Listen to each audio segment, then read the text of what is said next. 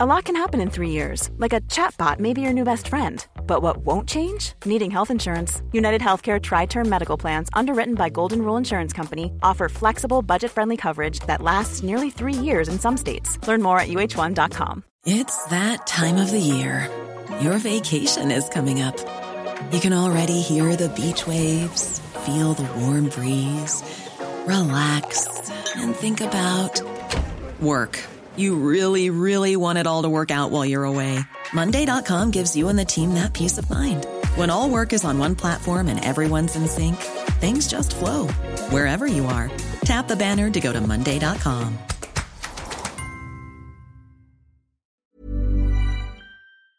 This is the Cork Today replay on C103. And I want to start Friday's programme with a bit of good, positive news. And let's go to Fermoy, where Jim Byrne once again joins me on the programme. Good morning to you, Jim. Good morning, Patricia. Now, Keith was given temporary release yesterday. You spoke to him. How did he sound? He was over the moon. He couldn't believe it.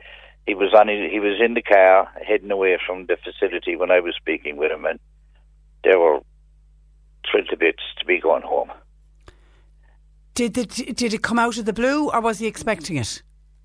I doubt if Keith was expecting it, and maybe it wasn't out of the blue to his lawyers and people looking after him, but it was certainly out of the blue to me. And his mother, and that we couldn't believe it when we heard it. Like, well, I suppose they didn't want to say anything until they were absolutely sure. Well, this is it. You can't poke the bear. No, and he's been released now for 30 days. So this now will allow him the time to fight the deportation. That's correct. Yeah, he's got the 30 days now. The judge also insisted that his case be heard in the nearest federal court to his house. Okay. That's important? Well, it is in a sense. They could have decided to hear it in Washington. Oh, yeah. You know, which would have been travelling up and down. And he gets his day in court, which really is a real plus. Well, the thing about it, Patricia, is that last Friday when Keith signed the form to allow for him to be sent back, that actually wiped out his chances of going before an immigration judge. And yes, here we are. Mm. You know? Yeah, and he took the advice, didn't he? I mean, I know this time last week when I was talking to you, you were even unsure of what way it was going to go, whether he'd sign. I had no clue which way, but I did feel that he would, whatever his lawyer said, he would take that advice. You know, he'd go with what the lawyer says because he knows best, really. And it worked out well for him. Absolutely. And we spoke earlier in the week with, it was only actually yesterday, Michael Kingston, the international lawyer from West Cork. He also agreed that Keith did the right thing. But he was saying that he feels Keith should be treated as an exceptional case in that he's never broken the law. He's, an upstanding citizen in the States. He's got a family in America. All of that's going to help Keith's case. Of course it is. It's going to be the fact that even one of the directors of ICE came out and said that an awful 89% of illegals have criminal charges against them. Well, Keith's been there 12 years, and he hasn't. It's an unusual setup, and as so it should be treated. I'm not coming out and saying just because he's my son or anything, but it is an exceptional circumstance. A lot depends on a good result. And at least he gets his day in court, because Michael Kingston was saying the same thing yesterday. That was what he was pushing for. Let him go before a judge. Let a judge hear Keith speak. Keith gets the chance to tell his story. Yeah, this is exactly what Keith couldn't believe he was getting yesterday when I was talking to him last night. He couldn't believe that he was actually getting the chance to put his case to a judge, because when he signed that form last Friday, he thought that was all done away with. Yeah. And he's generated a lot of media coverage, obviously here at home, but in the States as well, and it's all very positive. So, I mean, all of that's going to help, surely. Surely it will, yeah, it will. And I read the letter that his lawyer, Tom Griffin, wrote to the ICE people, and it was very, very good letter indeed. It outlined everything, and it was Keith down the line, what they'd given him, how long he'd been there, and how long he's been trying to become a citizen. And it was a very positive letter. But then again, Keith is great time for Tom Griffin. Great. And that's the other thing about Keith. We know that there's something like 50,000 undocumented in the States. There's a lot of them, flying under the radar and hiding away. Keith has been up front. He knew he outstayed his visa, and he straight away tried to get, once he realised he'd fallen in love and that America was going to be his future, he's been trying to regularise. He has, and he's... I was listening to what Joe Heffernan was saying on your programme last week about trying to extend the visa, which is impossible. Yeah. And Keith actually was fined, and he paid his fine for overstaying his visa. Yeah. And it's one of those things, like it's not a possibility to have a visa extended under any circumstances. And the government here, Jim, are they doing their bit, and is it going on behind closed doors and maybe we're just not hearing about it? I'd say so. I don't think the government are in a position to come out and comment on an individual case. I don't think it'd be right, and I wouldn't expect it anyway. So I imagine there is things going on behind closed doors, but we don't know anything about. Okay, I can probably won't know anything about it until it's all over. A little bit like what happened when you got the phone call yesterday from Keith to say he was out. It'll be a little bit like that. When I was getting a call from Keith while he was in the detention, there was a weird number came up on the phone. Yeah. But when I got the call from him last night, I opened the phone and there was his name, and I knew then that he was out, and I was delighted. His mother was crying, and it was brilliant, like. To see his name up on your phone. A small little thing like that. It's amazing. Okay, so will you get to maybe FaceTime him or Skype him over the weekend? Well, we'll be talking anyway, I would imagine. But he said that there's going to be a flurry of activity. Brilliant. This morning, and what he said, normally now before any of this blew up, Keith would phone me every Saturday or Sunday between 1 and 2 o'clock for an hour. Right. And I'd kind of be looking forward to the same thing this weekend now. Fantastic. He's a great son. He's a great guy, and you're great parents as well. And it's been really, really tough on you guys as well. Okay, listen, have a lovely weekend, and we'll talk no doubt again next week. And when you're speaking with Keith, pass on our best wishes. I will, of course. God bless. Thanks very much. Mind yourself. No problem. Okay. Bye. Bye now. Great to start the programme on a little bit of a positive note. They're not out of the woods yet, and I know that before people are saying, "Are we jumping the gun?" They're not out of the woods yet, but at least he's home, and he's home with his wife, and he's home with the three children. And the children are young as well. It's got to be very, very hard on them to understand what is going on. Daddy a few weeks ago left to go to work, and no doubt did the usual, give him a hug, give him a kiss, be good, and I'll see you later, and then didn't come home. It's a difficult time for all of them. Anyway, you're welcome along to the programme on this happy, cheerful Friday. John Paul taking your calls at 1850 333 103. Text or WhatsApp 0862 103 103. We are going to continue to discuss the fallout from the RTE Investigates programme that looked into creches, and asking, I think, the question today, and a question that I think will now really gain momentum. Do we need to look at a new model of childcare in this country? And yesterday on the programme, when we were allowing listeners the opportunity to call and text us to talk about how they felt watching the programme, the one common theme that came out were listeners were asking the question, why are the Gardaí not involved? And there was no mention of the Gardaí being involved yesterday at all. Well, it has moved on a step, and this chain of creches, hide and seek, they are now at the centre of an investigation by the Garda Child Protection Unit Tusla, the Child and Family Agency, have obtained a copy of the secretly filmed television footage. Now, they would obviously have got all of the footage, not just what we saw on TV. What we saw was definitely distressing practices involving mistreatment and emotional abuse of children. So that's all been passed on to Tusla. And RTE has also handed the tape over to the Gardaí. And Gardaí in 2 Dublin stations are asking any parents or any guardians who have had children at the creche who have complaints to please contact them. But what also came out yesterday from Gardaí in Mountjoy, they're separately investigating an alleged assault on a young girl at one of the creches. This is a separate incident that's alleged to have taken place earlier this month, and the Gardaí are already investigating that.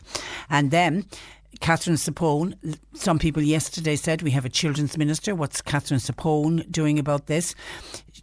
Creche staff found unfit to practice will be banned from working in childcare facilities. But that's under new government laws, which again answers the question that came up yesterday. Do we have laws to protect our children from workers who are involved, who are deemed unfit to practice? Catherine Sapone is looking to set up a professional body for the childcare sector. Now, it will be similar to what we have for teachers. We have the Teaching Council. It will be similar for doctors. We've got the Medical Council. And what would happen is you would set up this professional body, and then if somebody was deemed unfit to practice, they would be able to be struck off as a child care professional.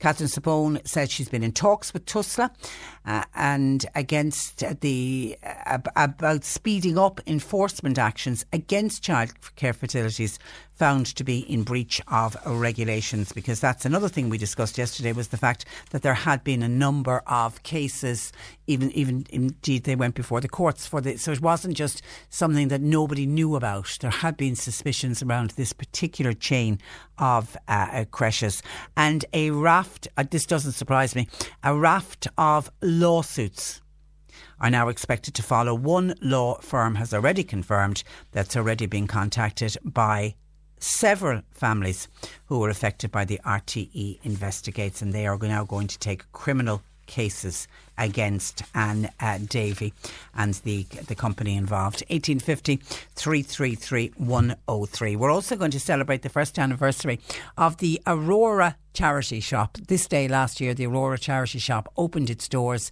in Mallow. All proceeds, it's a really different charity shop, and all proceeds go to the Cork Mental Health Housing Association. So we're going to speak with the CEO of the Cork Mental Health Housing Association about this shop itself and the success of the shop, but also what they do with the money and what they've done with the money and the type of housing that they provide.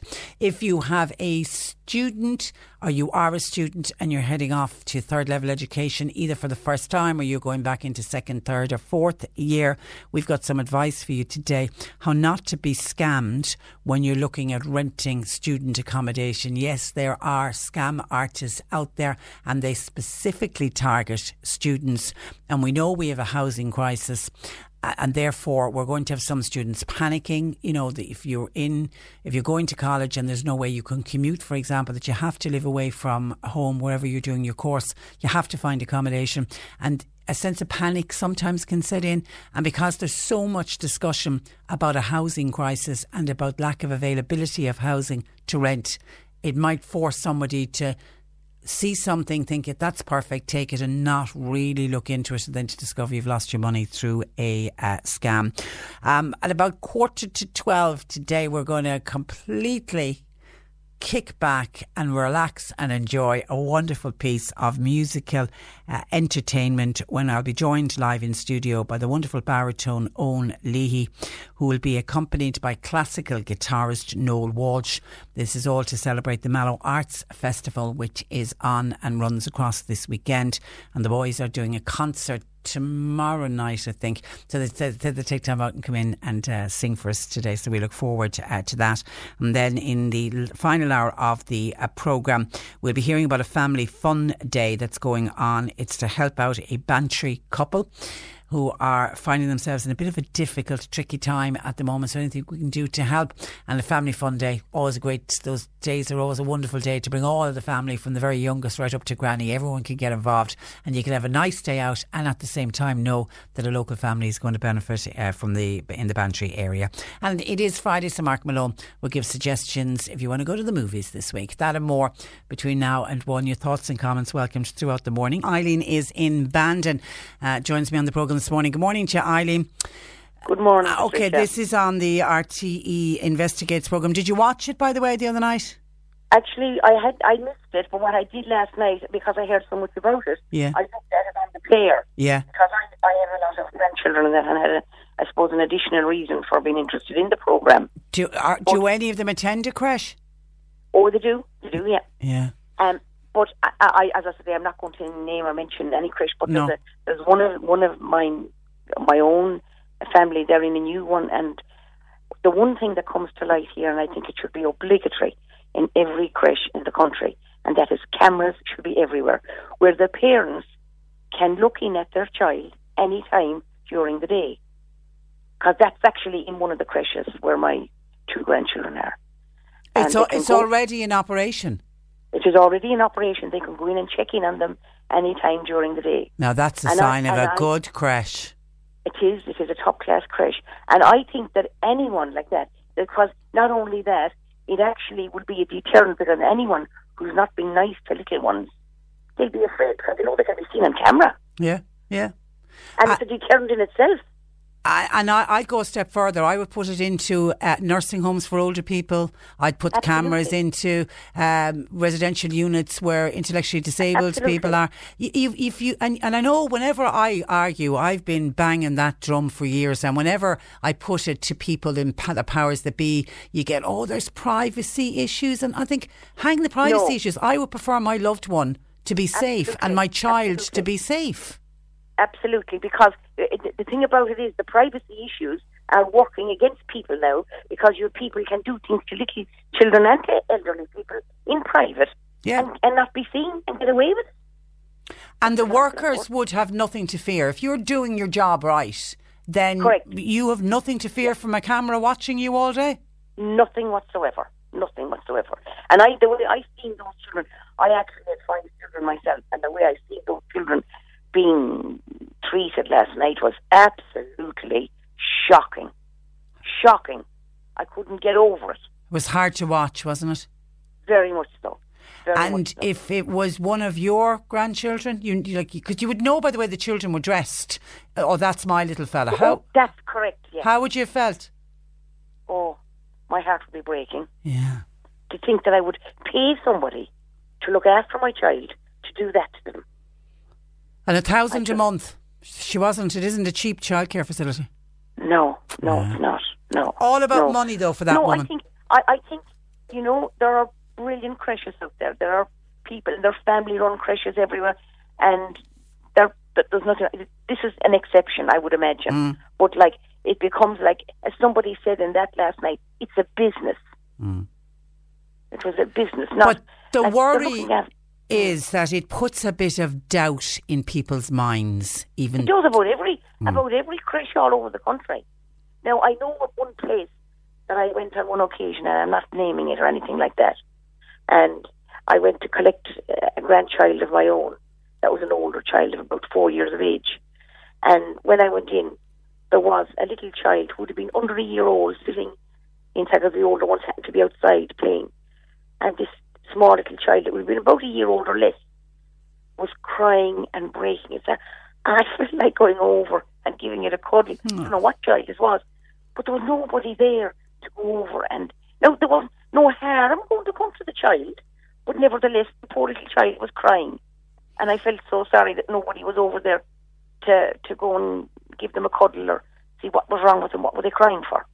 Could have been just missing Mammy, you know what I mean? A small thing. Anything. It could be anything. There was no harm going to come to it. Oh, no. I was one. I never let any of my children cry. Because I think that's a baby's the only way they can speak to their parents is by crying. And if there's something wrong, and then if you go over and you talk to them, give them a cuddle, there's no issues. It's fine, grand. And I don't believe it's spoiling them either. Because we heard yesterday a childcare worker contacted us to say she remembers a little 11-month-old baby on the first week in a creche, and obviously was very distressed, missing mammy or whatever. And she said that the baby's little big sister was upstairs in the play school, and she asked the owner, could we bring the big sister down, that the baby would get comfort seeing, and under no circumstances they were told, no, let the child cry it out. And the child will be fine. And I just thought, it's the psychological effect. Absolutely. Yeah. The children could be traumatised by that. OK, listen, Eileen, thank you for that. But good to know that there are creches in operation, that there are cameras and parents can log on. I think it should be obligatory. Yeah. For every creche in the country. In law, absolutely. Yeah. Thanks for that. Have a good day. Okay. Thanks for joining us. Bye-bye. 1850 333 103. We're going to take a quick break and we're back continuing on this topic of discussion after these. Now, yesterday, as we are this morning, we're continuing to have a huge reaction to the RT Investigates programme, which highlighted serious shortcomings in the oversight of creches. Deputy Sean Sherlock is Labour's spokesperson on justice, children and youth affairs, and he joins me in studio with his reaction to the programme. Good morning to you, Sean. Good morning. And you're very welcome. Firstly, you're a dad of 2 young children, including a 2-month-old baby. As a parent, did you find it very difficult to watch? I did. I found it very traumatic to watch. It's something that just goes to the very core of you when you witness something of this nature, where a child is being mishandled, and I'll use that word advisedly, when a child is not being cared for, when a child is traumatised or upset. Anybody with any sense of humanity, watching this programme, it was just absolutely upsetting. I had to turn it off, actually. Did you? I had to turn it off because it was the endless crying. It was really the endless hard. crying, and it was the attitude of the owner to trying to put the children down to sleep, for instance, at a set time, and when everybody knows that you can't flick a switch and a child. Parents would love the idea that a child would sleep at an exact hour every day. Unfortunately, that's not the reality. But I mean, one is careful about using certain language, given that it's now a matter before the Gardaí and so on. But I think it's fair to say, by any rational assessment of that programme, that the behaviour of the owner in respect of the children was just absolutely, to my mind, abhorrent, and you would not treat a child in that way, anybody with any sense of humanity. And I think the fallout of this is going to be far and wide, because I think what it points to now is the fact that TUSLA went into that particular facility, or those particular facilities, and they had made certain recommendations, and they're the regulator. They had made recommendations. And why is it that those recommendations weren't carried out? And why is it that it took an RTE programme, an expose, if you will, of what happened? An undercover to highlight the misbehaviour, and that's putting it very mildly, to highlight that misbehaviour. I think if so there's questions for TUSLA. I think there are. Because one of the things I noticed was, on the TUSLA inspections, they had warned the creche against allowing babies to sleep in bouncers. They issued that warning and directive 4 years ago, and yet we saw the practice this week. Now, we have an opportunity on Wednesday to question TUSLA on this, the Child and Family Agency as they're called. Okay. We also have a question on Wednesday in the Dáil, because the committee is being reconvened to examine this issue. We also have an opportunity to examine or cross-examine, if you will, the Department of Children and Youth Affairs officials in respect of this. Now, I have an open mind in respect of TUSLA at present, but the questions that I have is that why is it that we got to a point where, the owners of that facility were under the spotlight previously and have been, on a continuous basis for a number of years. Why is it then that they were allowed to continue on under, presumably, allegedly, a different guise, or repackaging or rebranding? They changed the name. They changed the name and so on. And that's there in the programme for everybody to see. But what I don't understand is why they were not deregistered. Now, we are being told that anything prior to 2016, where there were previous convictions, if you will, that the legislation doesn't cover anything prior to that. So anything after 2016 is covered, but any convictions prior to 2016 were not covered by the legislation in respect of whether or not you could get a licence to operate a facility. And I think that needs to be questioned, because I think there needs to be an examination of the legislation there, because if there was a flaw in the legislation, I think that needs to be addressed. I think it's important to say here, Patricia, that I meet people who work in childcare facilities, every day. It's just part of the fact that I'm a spokesperson for this area. And I would say safely that 99.9% of the people that I meet are extremely qualified people. Now, the Minister, I heard you refer to this earlier on, that the Minister is talking about setting up a professional body. Yeah. I think that's positive. There's nothing wrong with that. But I think that suggests somehow that people are not professional. And I would argue that the people that I meet, whether you're in Cork or Dublin, Limerick, wherever it is, who operate within the sector, the childcare workers themselves are extremely qualified, and they are subject to rigorous qualifications, and they have to go through rigorous training before they work in these facilities. So I don't think, my view would be that I think we need to defend the workers in this, in these instances.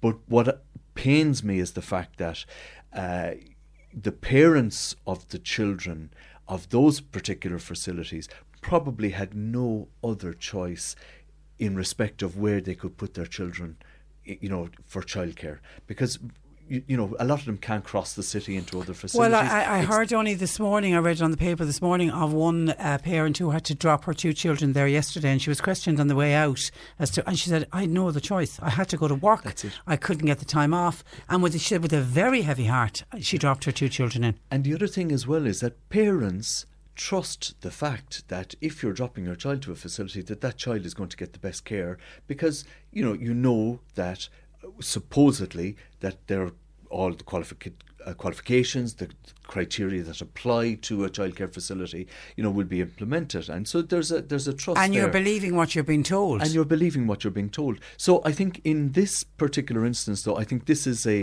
what I would call one bad apple, in a pile of good apples, if you will.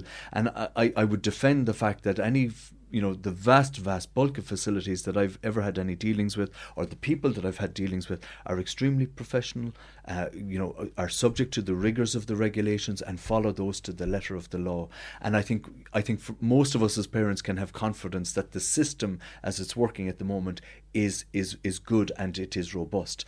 But in this particular instance, the question does arise as to whether or not the regulatory regime operated by TUSLA, if it has failed in this instance, whether or not it is failing in other instances. Now, we'll soon find that out, because if there are other flaws in other facilities throughout the country, it's only a matter of time before that will be publicised. But I'm assured now that parents, no matter where you're going, will be asking the questions on a morning like this morning. Yeah, but the one thing that came out from the programme for me, and particularly when the owner was talking, it was a business. This was all about making money. And then when you look at the amount of money that this particular company made, it was a licence to print money at some stage. Do we need to look at the entire model of childcare in this country? I think we do. And just before I answer that question, I think it's fair to assume that when you go back to the parent who had no other choice but to drop her child at those facilities, yesterday or this morning, the vast bulk of parents have a personal relationship with the owners of facilities, because they're local. We know who the owners are. We know who the operators are. So, there's a trust built up there. But in cities like Dublin, and maybe even Cork and Limerick, I'm not sure, but certainly for Dublin, you don't have that personal relationship with the owner, because there's no familial links, there's no kind of community links with that person. But I think if you go to North Cork or West Cork or South Cork or wherever, you're going to know the person. You know who the people who are working in the facility are. Their connections and so on. So that lends itself to a building up of trust, and you can have confidence then in the system. Do we need to look at the overall model? Yes, we do, because we're pouring millions and millions and millions into a system, and I've no qualms about private operators within the system. I don't think anybody should have, because they're good people and they're operating excellent facilities. But do we now need to look at it's already publicly funded in some respects, but do we need to look at a statutory, publicly funded, publicly owned model of childcare in this country? And we have primary schools, we have secondary schools. Why don't we have creches as well? Why not preschool, creche, etc., etc. And I think that the time is now to just look at it, because if you have that, then you can have the professional bodies, you can look at all of the qualifications, you can look at all of the criteria, and you have to set up a properly resourced regulatory regime that feeds into that as well. It will cost millions upon millions to do that, and the big prohibitive factor in doing that, in setting it up, would be the actual cost. The sheer cost could be, I've heard figures anywhere from 1 billion to 2 billion euros. But if it means that you are making an investment where every child in the state, similar to a child going to primary school or post-primary school, would have a place in a crash. Would have a place, yeah. And is not, because we now have a situation where parents are paying the equivalent of a mortgage in childcare every month. You know, I mean, in this particular creche, it's 1,000 a month. It's 1,000 a month. It's not cheap. It's not cheap. And then another issue that came across quite strongly yesterday from listeners contacting us was some childcare workers admitted to us that they're afraid to complain to TUSLA for fear it will impact on future job opportunities. Like, we don't have a great record when it comes to whistleblowers. We don't, and that's why I'm looking forward to, on Wednesday, questioning TUSLA, the Child and Family Agency, on these issues, because we're very good in this country at doing reports and making recommendations, but we're not very good at following through on those recommendations. And if that's a resourcing issue, then that is a matter, to my mind, for the Minister. Now, the Minister won't be there on Wednesday to answer questions, but her diary doesn't allow for that, as far as I understand. But there has to be some ministerial responsibility for this. And if somebody... It took a prime-time investigator, or RT Investigates reporter, to make a complaint for TUSLA, to TUSLA, you know, and I don't know what the follow-up was as a result of the making of those complaints. Now, TUSLA have come out with all guns blazing and saying, you know, we're applying this, you know, the rigours of the law and so on and so forth, and they've said that they're referring the issue to the Gardaí. Yeah. Okay, so let's see where that goes. But did it take an investigation to and I mean, for this to happen? I had the stats yesterday. They'd done something like 11 inspections on the facility. There it is, 11 inspections by TUSLA were carried out since September of 2017. So it wasn't that they hadn't been in there. And they have been in there, and this is the point. And that's why I think TUSLA have a case to answer. But similarly, to my mind, I think if TUSLA come back to us and say, you know, we've made the recommendations, unless we sit in there day in, day out, we've no other way of policing those recommendations, then to my mind, that's a matter for resources. Because, I mean, if you make a set of recommendations, it's the same with HICWA, for instance. HICWA make recommendations. If you don't follow the HICWA recommendations, they've no qualms about closing down wards and hospitals. Why is it that they didn't act? You know, why didn't they take the historical perspective in relation to the provider, knowing the form of the provider, you know, which is therefore open to scrutiny, the form of the provider historically? Why is it that they didn't apply the legislation, the 2013 legislation, in respect of, you know, the 21 days notice that you have, for instance, that you can give to deregister a facility if you don't comply with the regulations? Why is it that they didn't carry that out? That's a question for TUSLA, and that's a question that I'll be asking on Wednesday. And then finally, what the soapbox I always jump up on, why can't there be cameras in all of these CCTVs? The parents could log on and see what's going on with my child in the playroom. That to me seems eminently reasonable and sensible, because if and the way, you know, childcare facilities will tell you that you can pop in any time randomly to see your child and so on and so forth. And, you know, for the most part, most facilities, they have a relationship with the parent and they know the parent. So there's trust is built up and confidence is built up. But I think where you have facilities where you don't have that relationship, I have seen no qualms about that. Now, there may be child protection issues in relation to a person having access to viewing of children in a certain setting. You know, you can imagine. Yeah, but you'd give it wouldn't be that it would be streamed to everybody online. You'd give people login details and all that. I think it's the same with nursing homes. I think it's the same with intellectual disabilities. But there's always people come up about privacy and all of this. People will throw up the GDPR and privacy but I think issues. Parents want their children and children with intellectual disabilities are adults. We want them to be safe. Privacy thinking go out the door as long as the person is safe. But anyway, I agree with you in principle. And we heard from Eileen, one of our listeners there, to say one of the creches in West Cork has cameras the parents can log on. So obviously some people are doing it. Well, if the precedent is there for that, then I think that's something that should be examined, and that's something that I will actually raise on Wednesday as a question. Please do. Okay, we leave it there, Sean. As always, a pleasure to have you in studio. Thank you for that. That is Deputy Sean Sherlock.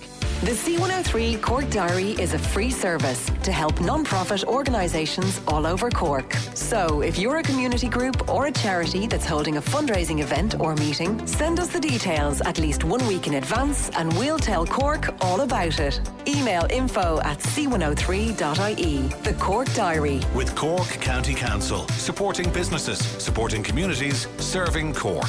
Visit corkcoco.ie. C103. You're listening to Cork Today on replay. Phone and text lines are currently closed. The advice for the poor stressed out listener with the fruit flies, Noreen in Mallow. You can buy covers now. You can buy bowls now with net covers, and the fruit is protected from bees and from flies. It might be a possible solution for your listener. While on WhatsApp, hi Patricia, Sheila says, eat all the fruit. Just get rid of the fruit and then you'll get rid of the fruit flies. And another listener says, oh my God, fruit flies. Put the fruit outdoors. Also buy fly catchers. Problem solved. The fly catchers, the sticky pieces of paper that look disgusting when they're full, but they certainly do work. It's one of the real old-fashioned ways of getting rid of flies, and I'm assuming it'll work for fruit flies as well. And Richard, thank you to Richard who contacted us. He said, I run my own pest control company, and he says the big thing when it comes to fruit flies, you need to keep your bins clean, clean the house, take away any old fruit and any old spillage. Chemicals often do not work. So it kind of goes back to a hygiene thing. Make sure that there's no fruit that's gone off or even on the turn that will attract the flies. Then any spillages, keep your house nice and clean, and the bins, because they will be attracted around the bins as well. 1850 333 103. Thank you for those words of advice coming in for our listeners. Now, Aurora is a charity shop in Mallow which supports the work of the Cork Mental Health Housing Association, and today is celebrating its first year in business. To discuss the shop and the work of the Cork Mental Health Housing Association, I'm joined by their CEO, Brendan McCarthy. Good morning to you, Brendan. Good morning, Patricia. And you're welcome. And firstly, congratulations on 1 year open for Aurora. It is a lot more than a charity shop. Describe it to us and what you actually have on sale. Thank you very much, and it's great to be finally here at 1 year. It's been a long year, but it's also been a great year, and it's come around extremely quickly. But we do a lot of stuff here in the shop. It's not just, as you said, a charity shop. It's about raising awareness of mental health and creating funds for the organisation, but also then giving people an opportunity to get back into the workforce and get some experience. So we've got a number of people here who would have volunteered for us, who would have experienced mental health difficulty at some time in their life. And we're just giving them an opportunity to kind of get back into the community and get back into the social aspect of life. And it's worked really well so far. And people think of charity shops and they think of, rails and rails of clothes and books and maybe a little bit of bric-a-brac. You're more than that. Yeah, we've got the reason why we got a shop that's so large. It's about 2,500 square feet in relation to shop floor. So we have lots of furniture on sale. We now have our own van as well, so we deliver furniture and collect it. And we have a gentleman here as well who reupholsters the furniture. So we've got a variety of different things on sale. Basically, anything that you would want, you can get it here. That's fantastic. And it's the old, just to let people know who perhaps haven't seen it, it's the old Jim Butler furniture shop. So it's you right. say, huge big shop. And great to think that there's furniture back in there. There is, yeah. And look, to be honest with you, the furniture has been our biggest seller. Has it? It's kept the place going really in relation to the amount of furniture that's sold. And we've been absolutely overwhelmed by the generosity of the people of Mallow and the surrounding area, the amount of furniture that we've got in, and the amount of people that have come through the door and bought furniture from us. So we owe an awful lot to the people of Mallow and surrounding areas for supporting us throughout our first year. That's brilliant. That's brilliant. And the furniture that comes in, some of it I'm assuming is just ready for resale, but you say you'll upholster some of the furniture as well. Yeah, we do. We have two fantastic people in here. We've Brian, who's on a CE scheme with us, and he repairs the furniture and gets it looking well. And then Catherine would actually, reupholster it and kind of put the finishing touches to it. So even though some of the furniture wouldn't be fantastic, when it does actually come in, we kind of give it a second life. And that's what the shop is about giving people a second chance, and giving not only the clothes and the furniture a second chance, but giving people a second chance to kind of get back into the community and rediscover their joy of being out in the community and meeting people. And you're doing your bit for the environment with the upcycling as well, which is fantastic. Absolutely, yeah. We get I'm surprised really when we were opening the shop, people said, "Oh, where will you get all the donations from?" And we've had the opposite kind of reaction. We've got so much we can't deal with the amount of stuff that we get in, but we've got fantastic volunteers in here who go through all the furniture and the clothes and the bric-a-brac and everything, and sort it all and get it ready for sale. And the stuff that we don't sell, then we can recycle the clothes. We've got a company that come and take away the clothes every couple of weeks.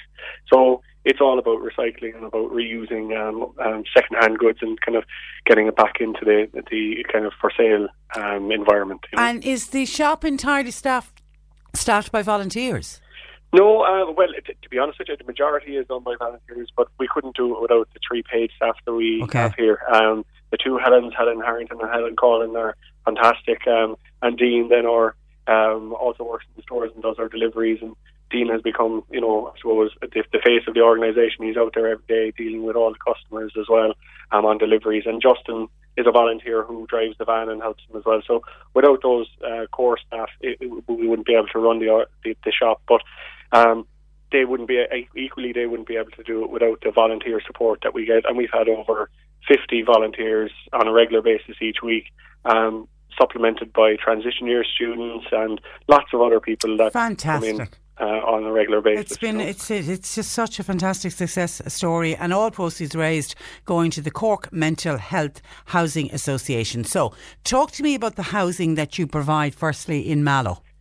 Yeah, well, our flagship housing is here in Mallow. We opened a 14-bedded unit up in Spa Glen. It's called Solas Nuan. It's been there over 20 years. Is it there? Is that long? Yeah. Wow. It's there 20 years, yeah. Wow. So we recently had an anniversary, kind of a mass for it there recently up in Solas Nuan. But then we also have 4 independent living units in Mallow as well, dotted around through Mallow. So the idea is that people will I suppose, step down into Solas Nuan, where they can be supported by staff 24/7, and then from there, hopefully, they get an opportunity to go live in the community independently. But also, that's part of the reason for the shop, is to give them also another outlet where they can come down and actually get some real life work experience and hopefully rebuild their lives and aid their recovery. And how are people referred to your housing association? There's 2 ways. Well, the main way I suppose, for the 24-hour staff facility is through the HSE. The HSE would staff the property that we have, and then the other properties, the independent living properties, they come through either the HSE or they can apply directly to ourselves, and we will then work with them in order to see whether they're suitable for any of the properties that we would have. But Mallow is just one area that we have. We have 35 properties in Cork City and County. We have a similar property in Kanturk with 4 independent living units outside as well. And then we have a property in Mitchelstown, and then we have other properties dotted out throughout the city, and then in West Cork and East Cork. So we've a lot of properties. We're always developing. We're always looking to get more properties, and with the housing crisis that's there at the moment, it's the number one priority for anybody looking for. But is it particularly hard for people who are suffering mental health issues, Brendan? It would be, and I suppose thanks to our housing officer, Olive Kelly, and to our to all the other staff in the office. What we do is we try and support people to live independently. So once they have moved out, we support them to maintain their tenancy, to kind of work with them with their bills, and trying to call into them on a regular basis to make sure that they're doing okay. So we support them in a number of different ways, not only just with the property, but to kind of continue to support them to live independently. And it's a very successful method of doing it, and we've been able to support thousands of people over I suppose we've been established since 1962, so we've been around a long time. So we've been able to support thousands of people through the Housing Association in that time. And have you seen some real success stories? Yeah, look, not everyone is a success story, but it depends on the person's abilities and how well they recover. But we do get some fantastic stories. But even the people that will come to us and they kind of stay at a particular level, it's always great to kind of support them to maintain whatever level they can achieve. And it's just about being there for them and giving them that opportunity to live the best life that they possibly can. Okay, you're doing a mighty job. It really is fantastic. And I know whenever I speak with somebody like the likes of Katrina Toomey from Penny Dinners, when she's talking about the homeless crisis, she talks about particularly rough sleepers. There'll be a cohort of them will have addiction issues, but it always breaks her heart to see people with mental health issues, and they can end up as rough sleepers. Yeah, absolutely. And look, they do fantastic work in Penny Dinners, and I know them quite well. And we all kind of work together now, with the different housing associations, and also with the homeless organisations, that we all try and work together to try and do what we can at the moment to kind of alleviate the housing list, and trying to get people back into the community where they belong. Okay, so you're celebrating today, and what are you doing by way of acknowledging the first anniversary? Well, we're having a bit of a party here down in the shop, so we invite everybody down to come and have a look. Between 1 and 3 we'll have music and food and a bit of a celebration. But there's a sale on all day here as well, so if you're looking for a good bargain, you want to come down, please do pop in. And we're here all day, and we'll be delighted to see anybody, and hopefully be able to help the organisation in whatever way we can. But again, today is more about thanking the people that have helped us, so it's to all the volunteers, to the staff, to Brian and to Catherine, and to Justin and Dean and the two Helens, but also the board and the staff of Cork Mental Health, just to kind of say thank you for getting us to the point we are today. Okay, somebody wants to know what are the opening hours of the shop? Do you open? Is it normal opening hours? Yeah, we open Monday to Friday 10 to 5:30, and then on Saturday from 10 to 4 p.m. Okay, all right. Listen, continue. Good luck. It is really a wonderful, wonderful success story, and you're doing fantastic work at the Cork Mental Health Housing Association. We wish you continue good luck with that. Thanks for joining us. Thank you very much. Bye bye, and bye bye, and happy birthday to everybody involved with Aurora, the charity, that amazing charity shop in Mallow. As I say, it's in the old Jim Butler furniture store. People will well know Jim Butler's old furniture shop. It's a fine, big shop that Aurora took over, and I remember talking with them at the start of it and thinking, this is a huge undertaking. Will this take off? So it's fantastic to see how successful it has been. 1850 333 103. John Paul is taking your calls. Some of your texts coming in, still getting in ones in on the creche and the undercover work by the RTE Investigates, and my soapbox, put cameras in everywhere. Hi Patricia, under the legislation, the Mental Health Commission, no cameras are allowed even around the grounds where patients are, and I just think if you want to protect vulnerable people, why not have cameras? Even if they were just there, you couldn't stream it, but they were there, that if there was something that you were suspicious about, there would be somebody would be able to go back on the cameras and see it. Why do we always have to uncover bad work practices by sending somebody in undercover?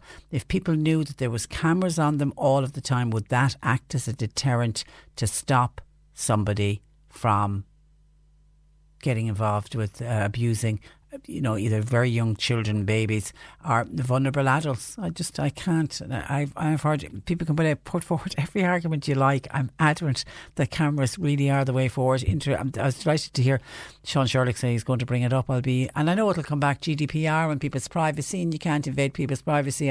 I prefer to know that the person is safe. I'll worry about the privacy afterwards. Tim says, Patricia, I stand by the comment that I made yesterday that the creche problem is caused by greed. Now, I'll read out Tim's text. Tim is talking about greed of parents, not the greed of the people running the operation.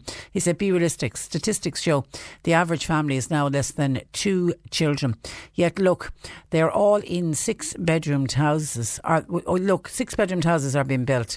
2 3-litre 6-cylinder 4x4s at the front door. In the past, families were usually in double figures with 3 generations in 2 and 3 bedroomed houses. These kids and people were far healthier and happier than the spoilt, antibiotic stuffed, contract reared kids of today, says Tim, who is really generalising. Are you not, Tim, suggesting that everyone with 2 children are living in a 6-bedroomed house with 3-litre 6-cylinder 4x4s outside the door? But anyway, Tim's point yesterday, and he's backing it up today, it's all about greed, and that you should have a parent, I think it was the mother in the main, should be staying at home minding the children, and then you'd have no need for creches. John Paul takes your calls 1850 333 103. C103 Jobs. A part-time maintenance position is available 3 days a week at the Maria Goretti Nursing Home, that's in Kilmallock. Warehouse operative wanted for the West Cork area. Pallet truck and stock control experience, please. Willowcam Technology, they're based in Ballyhane, Charleville. They've got vacancies for general operatives in their electro-polishing facility. Forklift driving is necessary.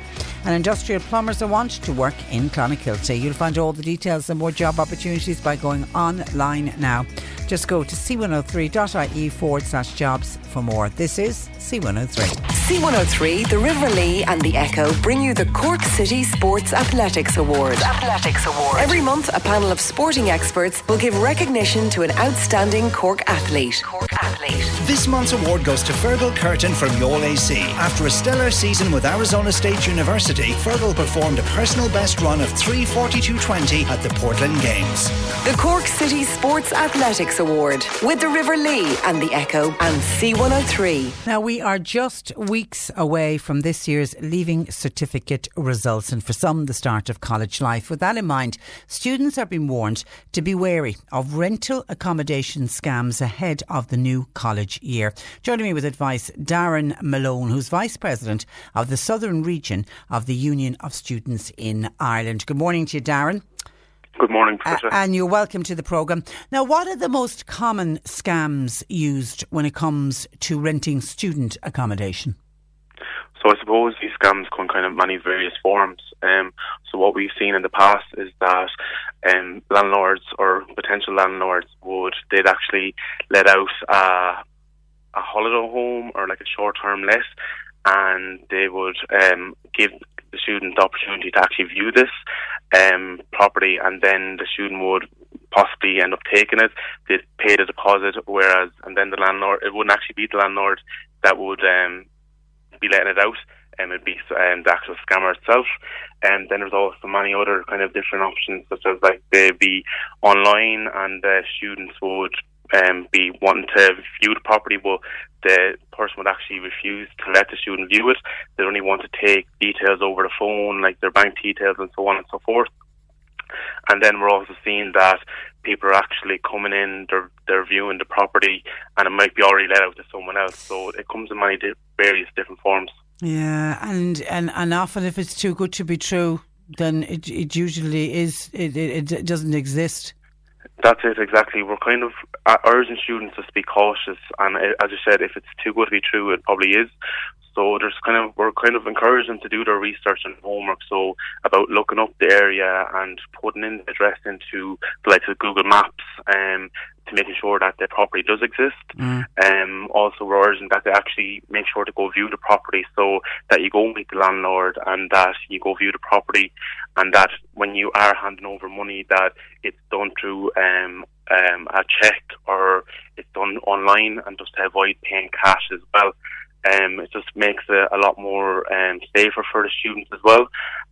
So again, we really encourage them to make sure that they're doing the best that they can to avoid this. Yeah, it always seems crazy to think that anybody would rent a property and do it over the phone or online, having not seen the property.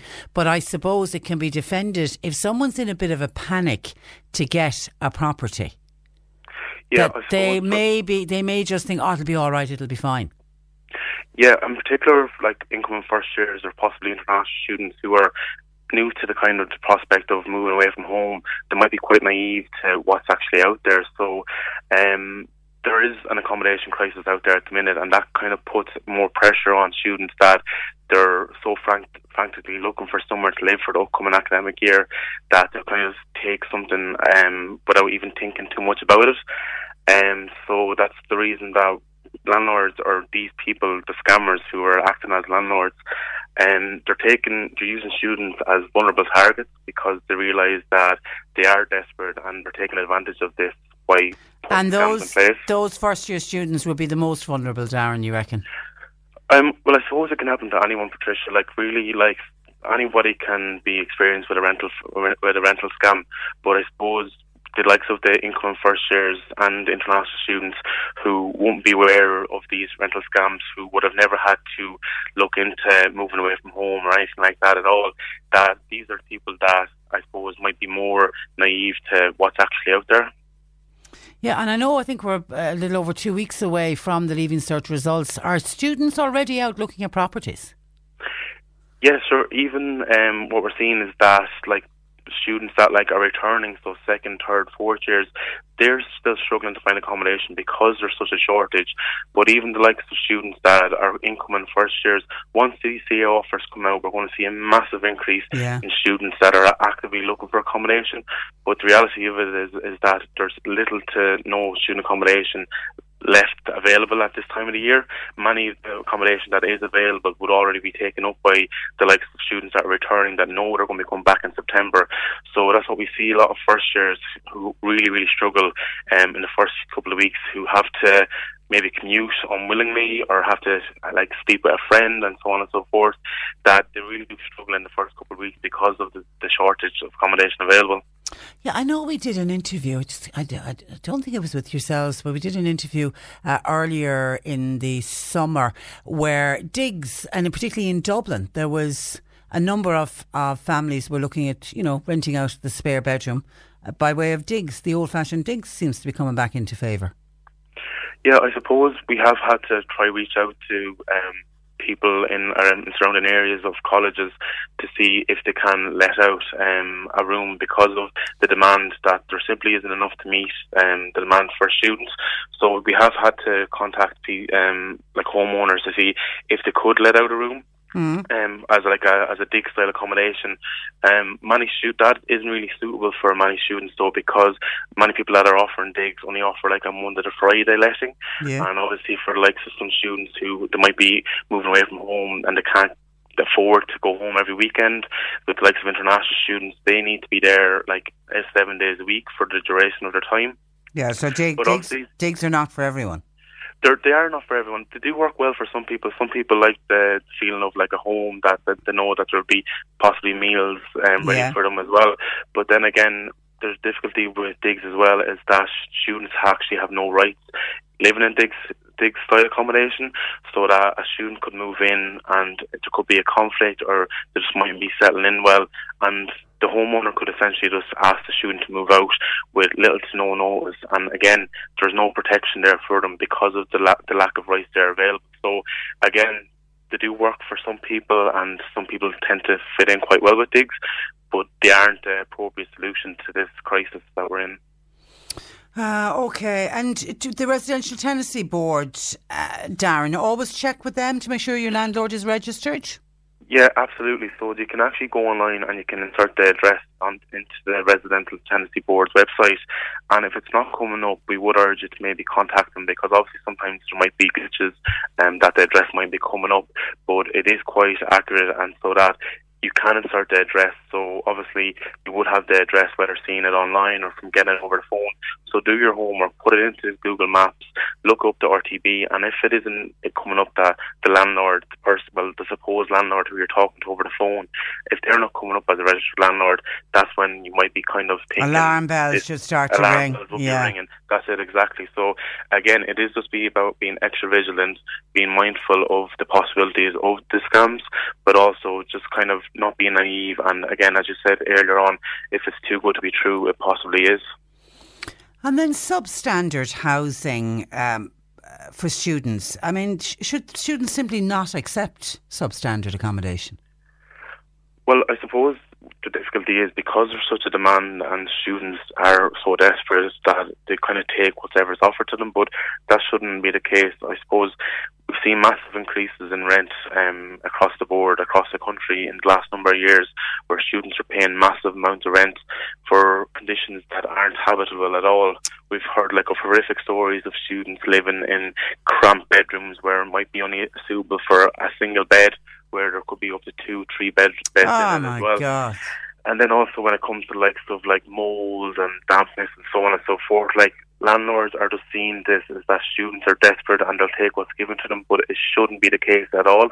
So that if students are after moving in and that there is difficulty with the conditions or so on and so forth, do get in touch with their local student unions, because they can therefore offer them the correct advice on maybe how to approach a landlord, or maybe if they go to the likes of Threshold or the Residential Tenancy Board, they might be able to give them the best solution about what to do.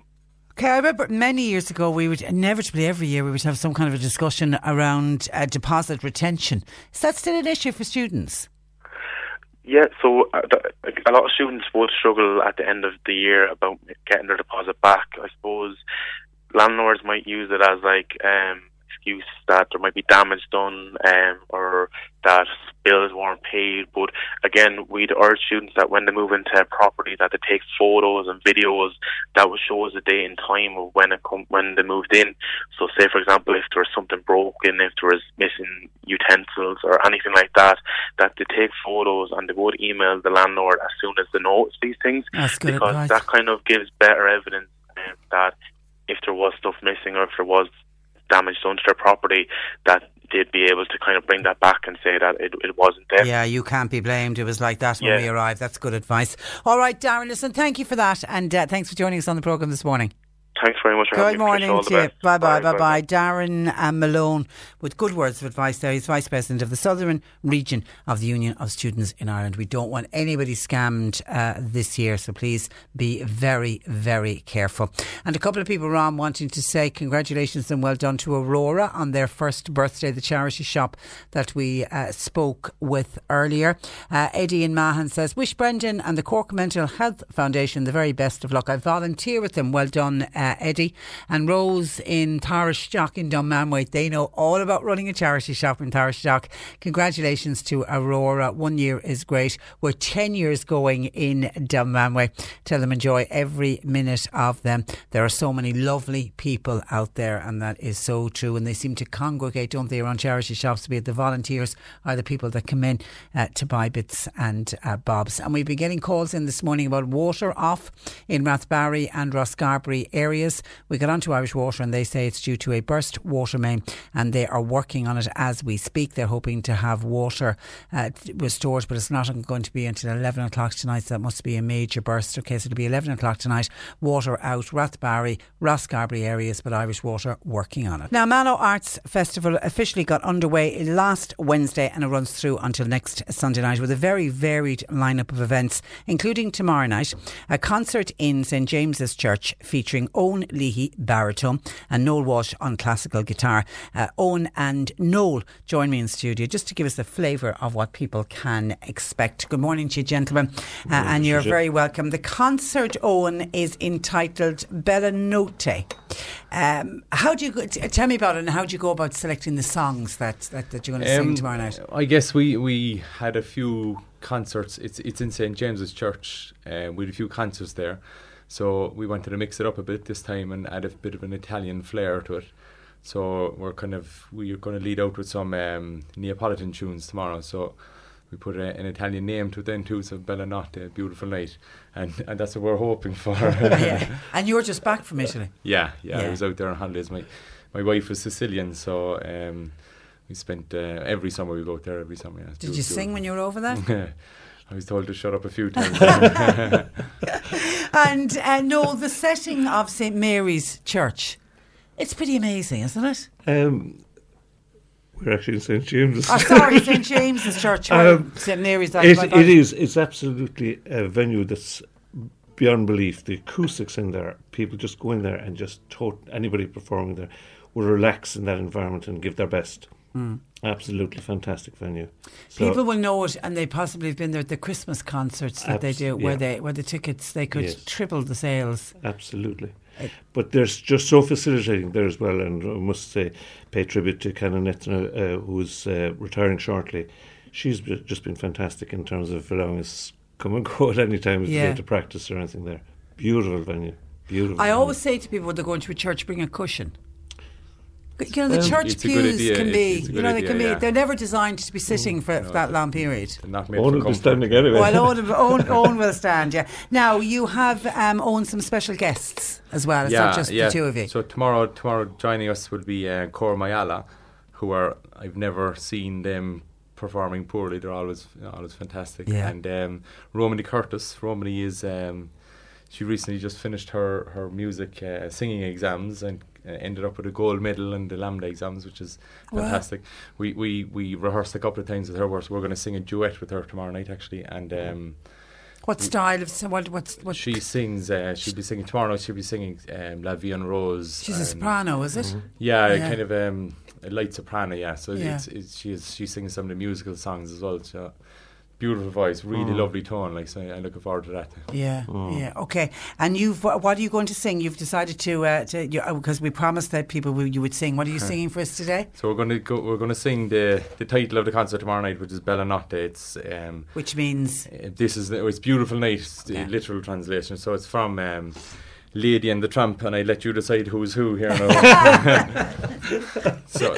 Okay, and John Paul has come in because you're going to obviously Owen us to stand, Noel us to sit with the classical guitar, and Owen Leahy, Noel Walsh, and Bella Notte. Thank you.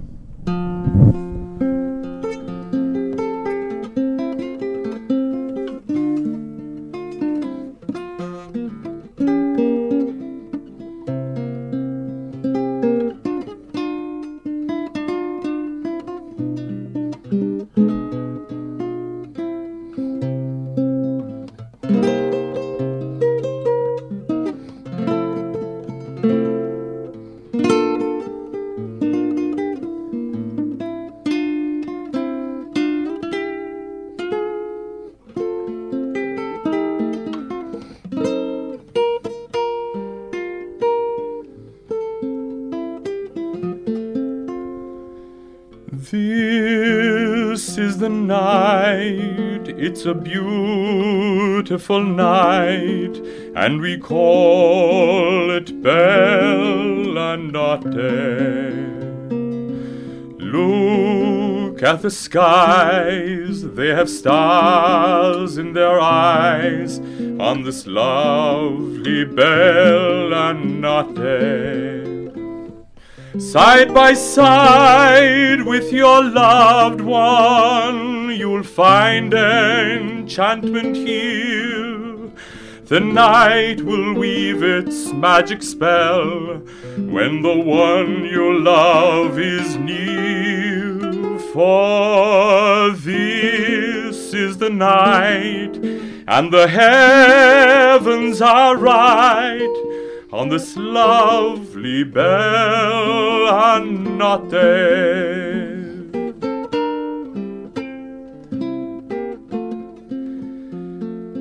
This is the night, it's a beautiful night, and we call it Bella Notte.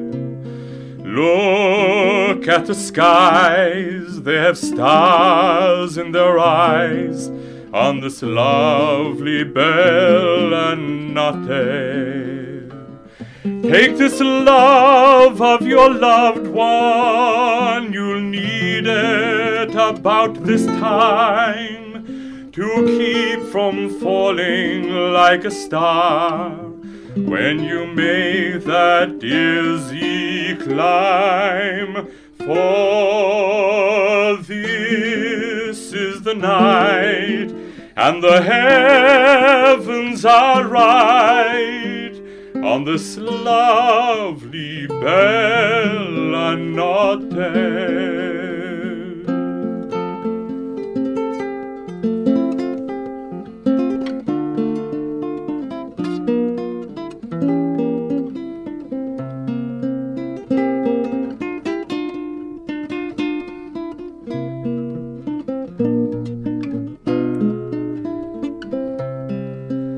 Side by side with your loved one, you'll find enchantment here.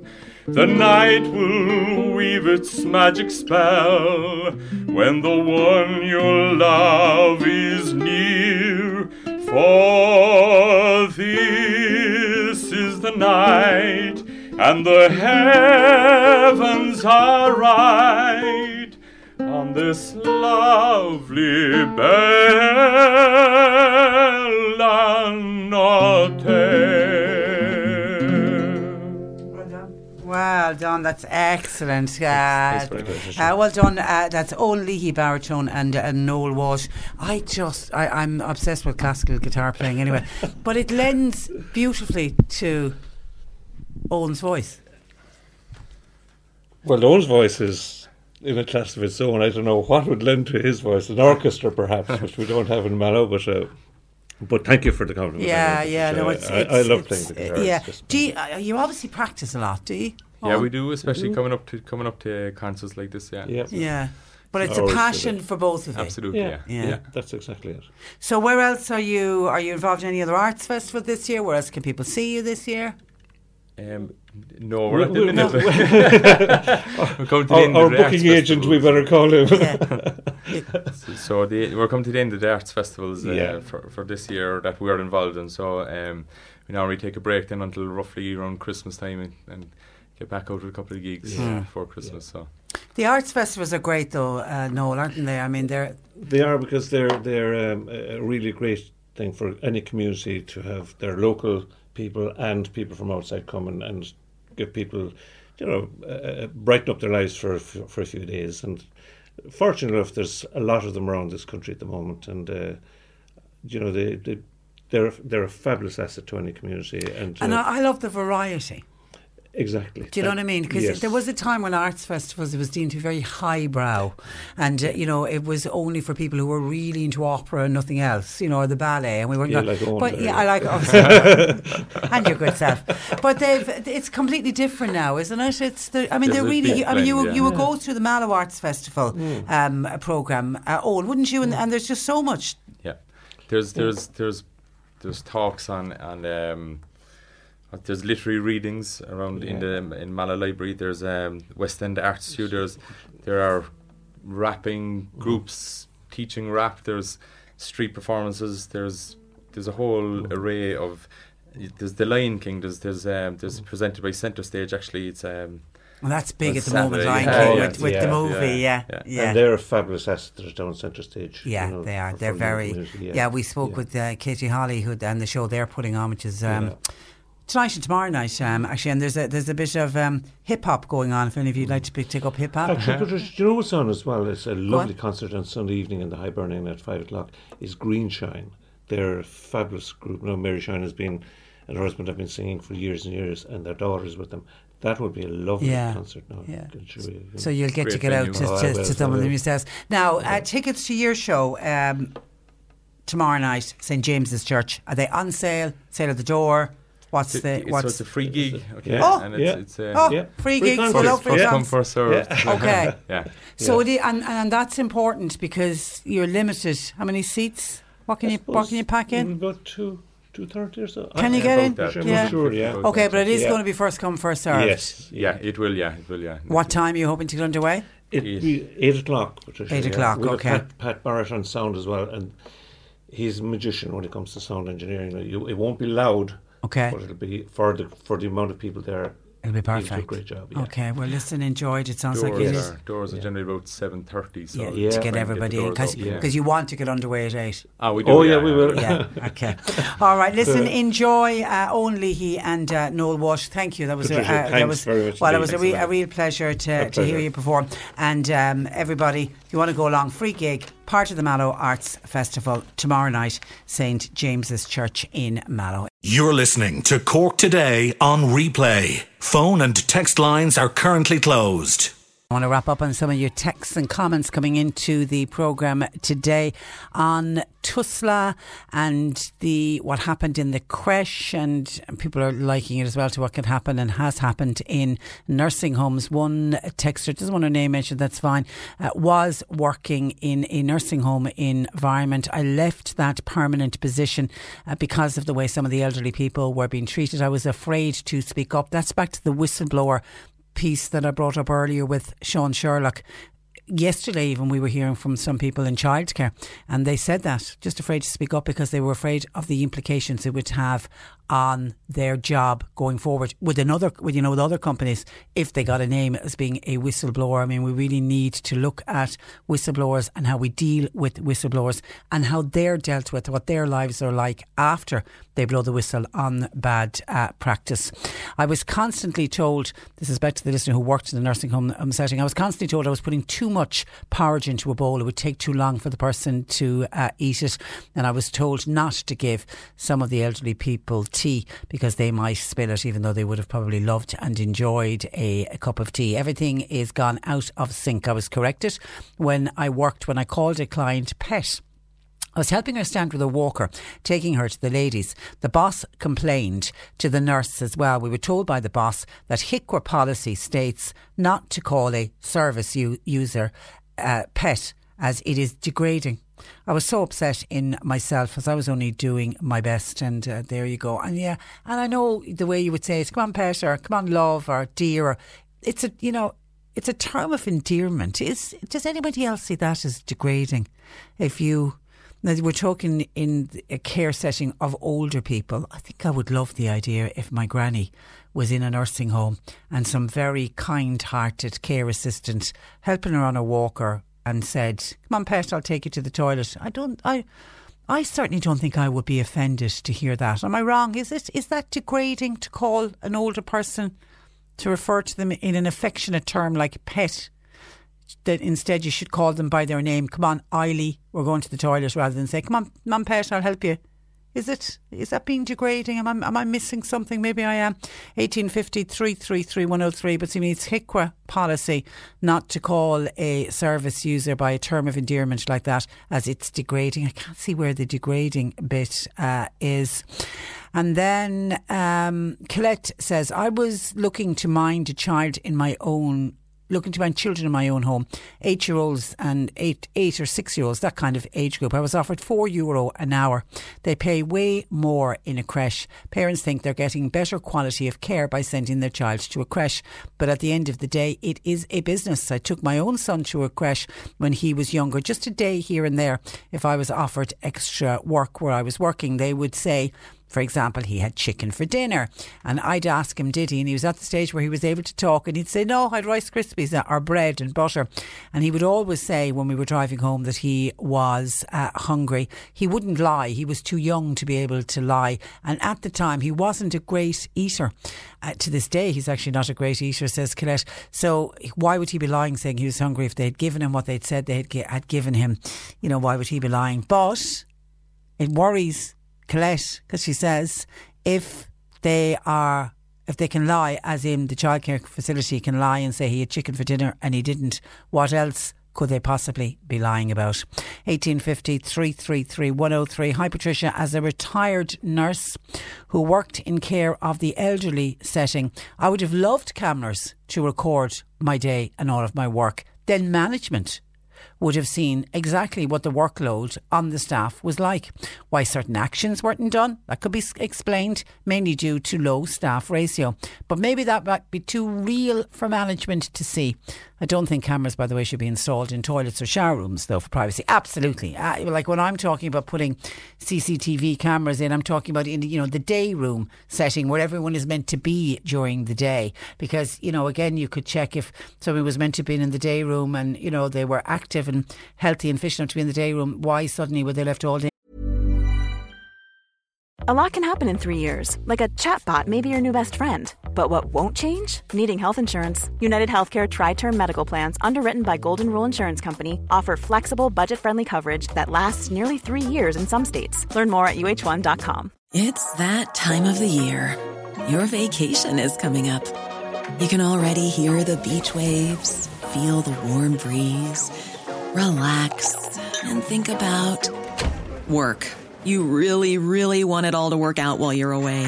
Monday.com gives you and the team that peace of mind. When all work is on one platform and everyone's in sync, things just flow. Wherever you are, tap the banner to go to Monday.com. There's never been a faster or easier way to start your weight loss journey than with PlushCare. PlushCare accepts most insurance plans and gives you online access to board-certified physicians who can prescribe FDA-approved weight loss medications like Wegovy and Zepbound for those who qualify. Take charge of your health and speak with a board-certified physician about a weight loss plan that's right for you. Get started today at plushcare.com/weight-loss. That's plushcare.com/weight-loss. plushcare.com/weight-loss. In their bedroom, for example, if they never ventured out. But I wouldn't be having them in the toilets or in the showers. But you're right, you make a good point. As a retired nurse, it would give peace of mind, obviously, to the families whose loved one is either in a residential setting or, in the case of what we've been talking about all week, in a creche environment. You would know that your little one has been well looked after and you'd be able to see what he or she is up to.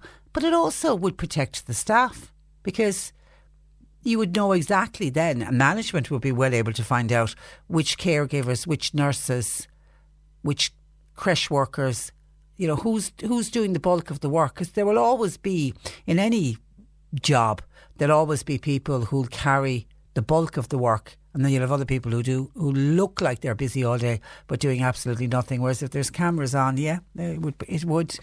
It's an interesting one, and one that I hadn't thought about. It isn't just about protecting the very vulnerable. 1850 333 103. What's coming in? Did I get through all of? I think I did. Yeah, all of the fruit fly ones. The bulk of the people are saying just get the fruit out of the bowl and cover the bowl, and that seems to be the way to go on it. Eat the fruit quickly, says somebody else. I never have to worry about fruit flies, says another texter. Why? Fruit gets eaten. There's a lot of fruit eaten in my home. Well done. Because I hate to see the waste. I hate to see something been thrown out. But Morris, then, this is not on fruit flies. This is to do with another type of what he calls a nasty fly. Has anybody else noticed this? He says they're very nasty flies around at the moment. These are flies that bite. Can a fly bite you? Don't think I've ever been bitten by a fly. Morris says he's been bitten, and when you get a bite from this particular type of fly, the area can swell and get red, and it can be itchy for days. The flies he's talking about have grey and black diagonal line on the back. They have a black diagonal line on their back. You may also feel a bit sick following a bite from one of these flies. Then he says there's another type of fly that's prevalent at the moment called a doctor fly. It's got a black and pink markings on them. Though these are rarer than the other type of fly he's talking about, but they can cause an infection when they sting. If they land on you, get them off you as fast as you can. So the doctor fly is more rare, black and pink. But the other fly, is that like a horse fly? Is that what they're called? The bigger flies? I'm open to correction here. Now, maybe I'm being a real townie on this. I didn't know that a fly could actually bite you. But according to Morris, they can. And it can be itchy for days, and it gets red and swollen. Now, I am one of those lucky people. If you go away on holidays with me and we're in a room, all sharing a bedroom, and a mosquito gets in the middle of the night, everybody else in the bedroom will be bitten except me. I know some people say it's to do with your blood type, and I don't know if it is, because I know myself and my son have the same blood type.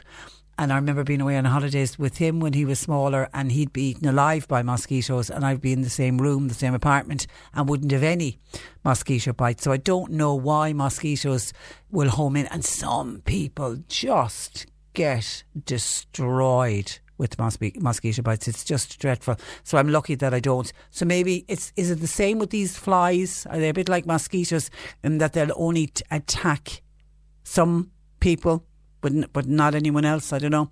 1850 333 103.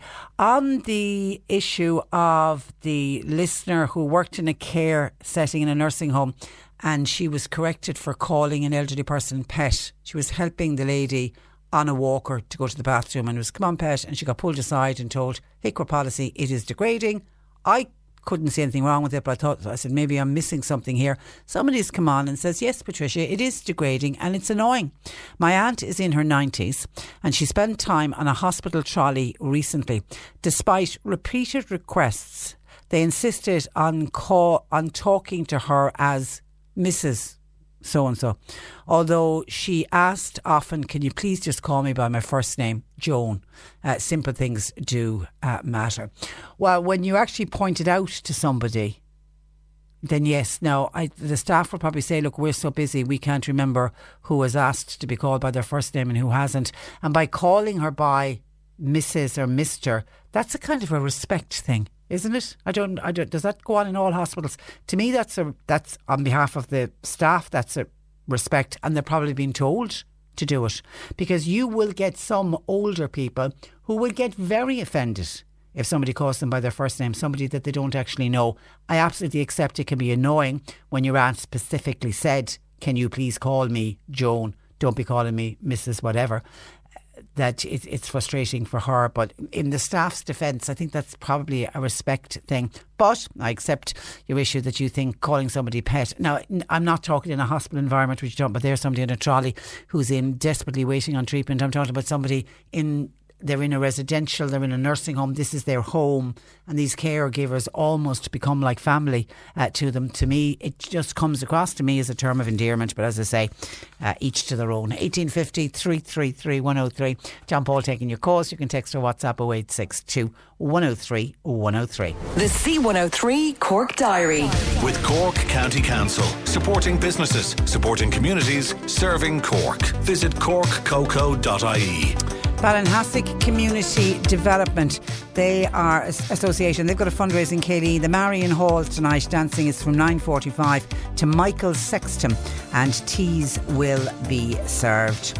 Breast cancer survivor Liz Cullinan is climbing Kilimanjaro in August. It's to raise funds for Cork Cancer Care Centre.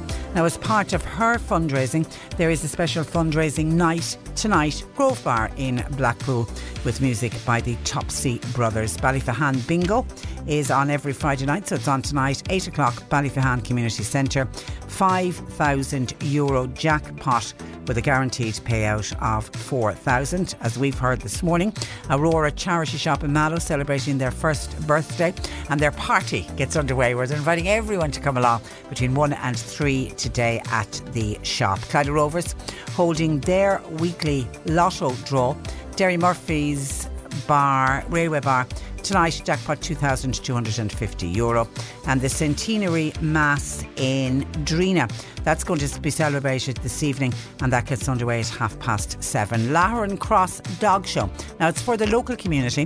That'll be held next Sunday. It's got a 2 o'clock start. They're open for entries though from 1. Lots of prizes for all classes. I've just been asked to mention that there's a change of date for the dance in Theo Park in Lobbamalaga. Dave Ray will be playing tomorrow night, the 27th, and not tonight. Now, next Sunday, a family fun day has been organised to help support a local Bantry couple who are going through a rather tough time at the moment. Claire Hayden is a family friend, and Donal McGrath of the Bay Rovers Soccer Club both join me with more details. And I start firstly with Claire. Good afternoon to you, Claire. Good afternoon, Patricia. How are you? I'm very well. Now, it's Brian McLernan and his wife, Maura. They're married only 4 years ago, and just after his 40th birthday, Brian suffered what could only be described as a life-changing episode. Tell us what happened. Yeah, so Brian is, as you said, they're a very good friend of ours, and not long after his 40th day. Brian suffered a brain hemorrhage stroke, which was life-changing for both Brian and his wife Maura, who has been an amazing support to him. He, from there, was in CUH for some months, and at present is in Bantry Hospital with getting amazing care there. So while he's improving every week, there's a long road ahead. How long ago did this happen? In March. Oh God, it's been it's a tough time. And how is he doing now? Well, Brian is always the kind of fella that would leave an imprint in your heart and a smile on your face. So he still has that beautiful sense of humour, I suppose you could call it, is there, and that's keeping, I can imagine, Maura and his extended family, on the positive of it. Physically, there's a lot more to be done, and there is, as I said, a long road ahead. But Brian's attitude and Maura's attitude have been phenomenal, and they really have had such a positive outlook on what's been, an unbelievably hard time in their lives.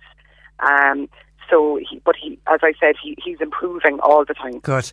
Like, we think of brain hemorrhage and stroke, we think of paralysis down one side. Is that what we're talking about here? There is an awful lot of issues there still with mobility, but with the amazing care he's receiving in Bantry Hospital, you are seeing improvements all the time. He will, obviously, there is still a lot to be done with regard walking freely and things like that. So yes, there physically there. But he's getting there. He's getting Absolutely. there. And having him back home in Bantry, even though not back home, but in the hometown, that's important. Oh, like the community here, and I'm speaking for Maura as well when I say this, have been absolutely unbelievable, and the support that they've received has been phenomenal. But to have him here and for friends to be able to visit and things like that, it makes a huge difference. And the supports that have been put in place within the hospital as well, and by the staff. Like, in fairness, Brian is giving a good laugh to all the nurses up there, because they're well used to him now, and he has an amazing personality, like I said, that kind of lights up any room. So he's well looked after up there. Okay, but the long-term goal is what? Get him home? Absolutely, and I suppose, as I said, there's still an awful lot. There's a long road ahead. So with that in mind, I suppose the life-changing part of it is Brian has worked for years in an amazing company there, Schaefer Electronics, and they're not just his work colleagues. Actually, like they're like an extended family. They've been wonderful. But for the foreseeable future, both Brian and Maura's lives have changed with regards working and things like that. So that's been a huge, obviously that is a big change for both of them. So the goal at the moment is that every week that Brian is continuing to get better and has all the supports that he needs. And there's a possibility of Brian probably going to Dunleary, and all of that is very much still up in the air at the moment. But there's a lot still to be done. Okay, so the fundraising is being set up just to support the ongoing care and their needs. Absolutely. Okay. In fairness there, and I know you'll be talking to Donal in a minute with Bay Rovers, we're hoping that this Sunday is just a fantastic event. So these fundraising are completely within the community, and people that just want to reach out and help Brian and Maura in any way that they can. Well, that's when you get the good local community. You can't beat it. Stay there and let me bring Donal in, because he's on the other line. Good afternoon to you, Donal. Good afternoon, Patricia. Now, Donal, you're with Bay Rovers Soccer Club. Why have you got involved in this fundraiser? Yeah, as Claire was saying, Brian is a fantastic personality, but he's been a real familiar face as part of one of our over 33 teams that plays in the West Cork Masters competition. And because he wasn't taking part this season, the lads on his team decided to contact us at the club and to see how best we could organise some events to support him and Maura in the future. So anyone who's involved in organising events in Ireland knows that you really need to make sure when you're long-term planning that you have an indoor event and an outdoor event. So we have an evening of entertainment in the Maritime Hotel starting at 7:30 p.m. in Bantry, and we also have our 7-a-side soccer tournament out at the club grounds in Cahill. Okay. And it's a family day, is it? Yeah, the soccer tournament is, we have 20 teams, which have been really, well supported. We've got businesses and individuals and family groups who have all put together their teams. There's 10 players on every panel. Right. We're going to be starting at 12 noon, and we'll have a shuttle bus that will be leaving from the car park in St. Column's GA, and we'd really like to thank them very much for their support. So we have Kremen coaches who will be bringing families and supporters to watch the tournament and to cheer on their teams. Absolutely. This will get fierce competitive.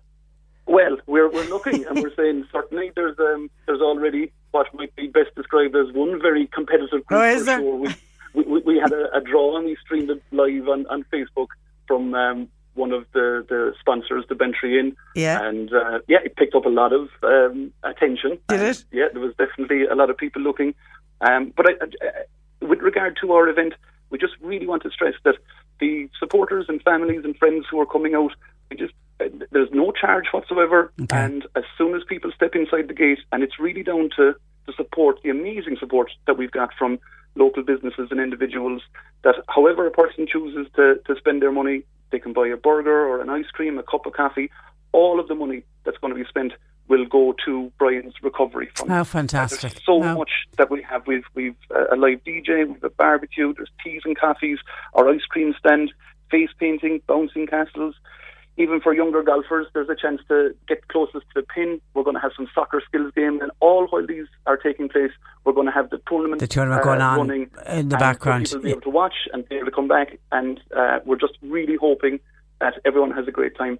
We're looking at the weather. It looks like it's going to be good. Yeah, the forecast isn't bad. Yeah. It's probably the best day of the weekend, yeah. Okay, well, hopefully. I get out the Child of Pragues tomorrow night and it'll all be fine. For sure. Helen Martin has been on. They've a team organised in the Boston Bar in Bantry, and she's asked me to wish them well from everybody in the Boston Bar in Bantry. So only happy to do that. Is this the first of many fundraising events, Claire, do you think? I think that for now, this is what the focus is at the moment. Okay. Will be this Sunday, and as I said, Maura and Brian are so grateful that this is taking place. But for now, this is our main focus, okay.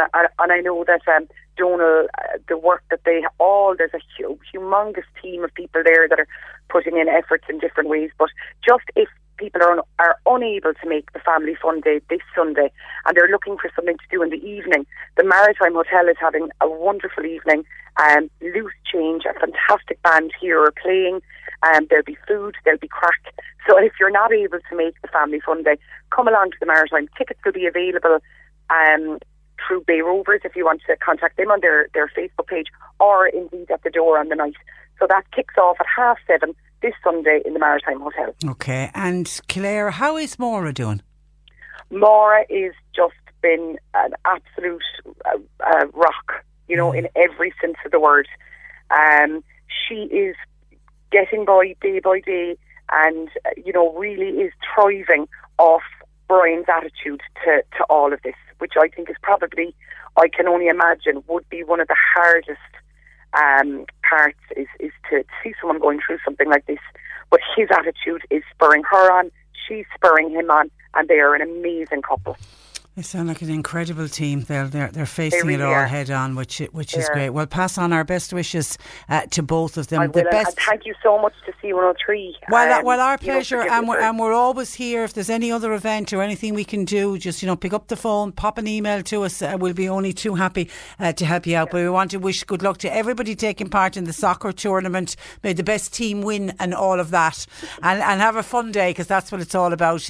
Donal, good luck with it, and thank you for joining us on the programme today. Fantastic. Thank you so much. God bless to both of you. Take care. Bye-bye. Claire Hayden, family friend, and Donal McGrath. Bantry, please, on Sunday if you're around. Sounds like a fun day out as well. I love when there's big events organised like that. You'll go away and you'll enjoy the day, but you'll also walk away with a kind of a feel-good factor about it, because you know that young couple are getting all the help that they will need. It's a tough road ahead for them. So once again, we wish our very best of luck, and speedy recovery to Brian McLernan and to all the sport in the world, to his wife Maura. 1850 333 103. Our John Paul taking your calls. You can text or WhatsApp 0862 103 103. We'll take a break and we'll come back talking about movies with Mark Malone. This is the Cork Today replay on C103. Mark Malone, our movie reviewer, joins us online today. Good afternoon to you, Mark. Hi, Patricia. Now, you went along to see what the movie everyone is talking about at the moment, that is The Lion King, and then you went to a second movie, this time a movie called Anna, but we're going to kick it off with a short trailer from The Lion King. Simba, you have to take your place as king. We need you.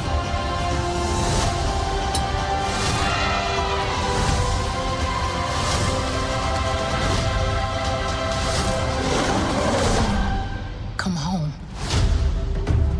We're here! Oh, everyone calm down, we're here. The backup has arrived.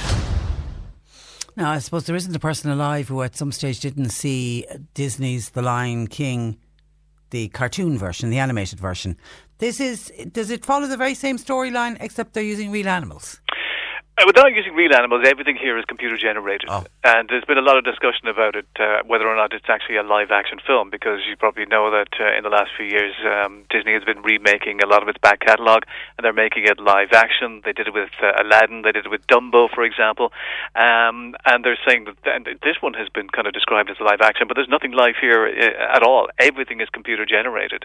So they're not real animals? No, not in any way, shape or form. No, and if you see the trailer, you can see the detail of the animals here. I mean, they really have pushed the standards of computer generated imagery. It's gone into the stratosphere. It is really extraordinary when you consider. Do you remember Will Smith's I Am Legend film? There were some lions in that. This was made back in 2007.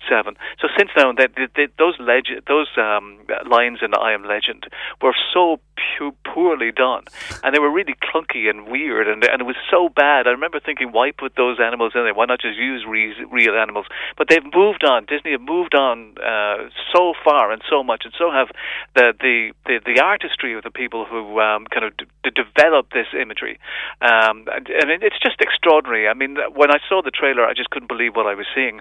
And you must remember that every single hair on the lion's mane is animated. All of the backgrounds, all of the flowers, the sky, everything has to be drawn. Artists have to sit down and come up with this imagery. And it is absolutely extraordinary. It's been a long time since I've been blown away by how beautiful a film is, and I think it's extraordinary, and I very much enjoyed that. It hasn't been that particularly well received by the critics, and it's one of those weird kind of situations, but then neither was Aladdin. The critics don't seem to like them, but the fans do, and in fact it's right there, it's on top of the American box office, and it's made an awful lot of money, and it looks as though it will be one of their most successful films of all time.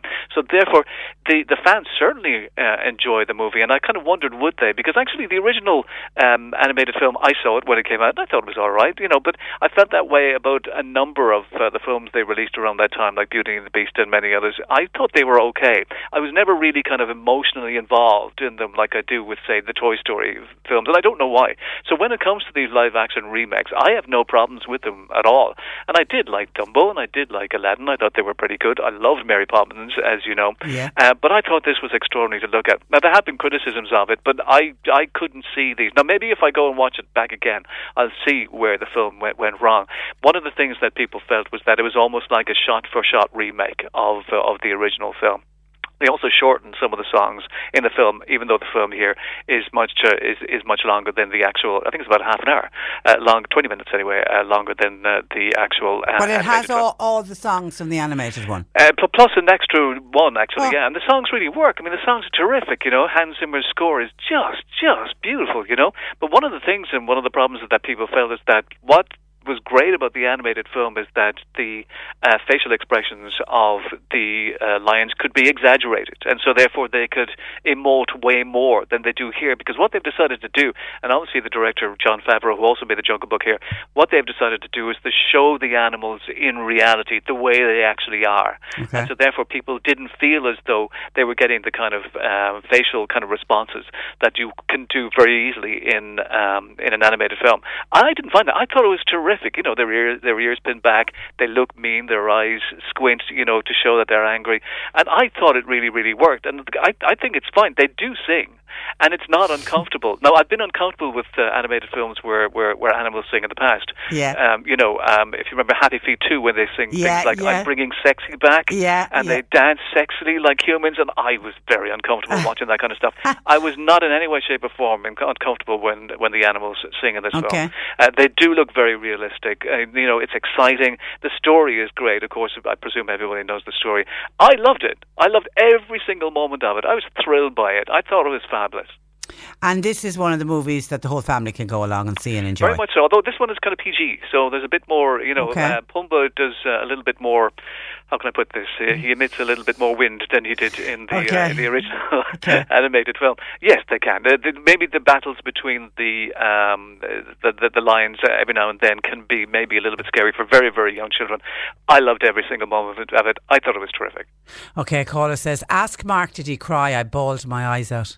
Do you know, I didn't, actually. Mark. I didn't, and that's the weird thing. I don't know why I didn't cry, because as I get older, I cry at everything now. But I didn't because I was just so thrilled by it. And by what I was watching and by what I was seeing, I just thought it was beautiful, and I don't understand the criticisms of it. I really don't. Okay, all right, so well worth going along to see. That is The Lion King, which is in the cinemas at the moment. Mark it out of 10. I'm going to get a 10. 10. Wow, well done. 10 out of 10 for The Lion King. Now, you also were so impressed with that, you decided to go along and see another movie, and this is Anna. Yeah, this is directed by Luc Besson, and this is about a female assassin. Oh, yeah. Yes. Okay, I know the one, yeah. Go. And we've seen quite a number of those over the last few years. Movies like Salt, Electra, Atomic Blonde. So we've seen this kind of thing before. And in fact, Luc Besson has been there before. And in fact, Luc Besson would almost say, look, I started it all off with a film that he made, I think back in the late 80s, maybe early 90s, called La Femme Nikita, which was a terrific film. I loved that movie. It was then remade in America with Bridget Fonda, a film called The Assassin, which obviously wasn't very, very good. And over the years, Luc Besson's kind of career has been kind of up and down. He has a success and then he doesn't. And over the last few years, it hasn't really, really been going that particularly well for him. I think his last film, Valerian, lost an awful lot of money and his production company is in trouble. And he also, in his personal life too, has had some issues. And the thing is that, when it comes to a film like this, we've had so many of these movies that if you're going to make another female assassin movie or any kind of assassin movie, you've got to start looking at ways of making it slightly original. And if one of the complaints and one of the criticisms of the film, which I think is justified, is that it's very similar to what we've seen before. And they always seem to be Russian as well. Exactly, and she is Russian. She's this beautiful woman who's very much down on her luck. She's been a victim of domestic abuse, and she doesn't really want to continue her life anymore. She then bumps into a KGB officer here, played by Luke Evans, who says, look, we can turn your life around. We can give you lots of riches and money if you become a KGB assassin, which she does. And she's a very, very good one, once at the same time pretending to be a model in Paris, once at the same time, killing off as many people as she can. My problem with it is that, Luc Besson, as I said, when you consider La Femme Nikita, when she did go into battle, it was very, very believable. There's a scene in this, spoiler, there's a scene where she goes into a restaurant and she's supposed to take out this kind of Russian oligarch, and while she's there, she gets attacked by about 100 men who all come at her at kind of various angles. And it goes on for about 10 minutes, and she kills every single one of them in kind of various kind of ways.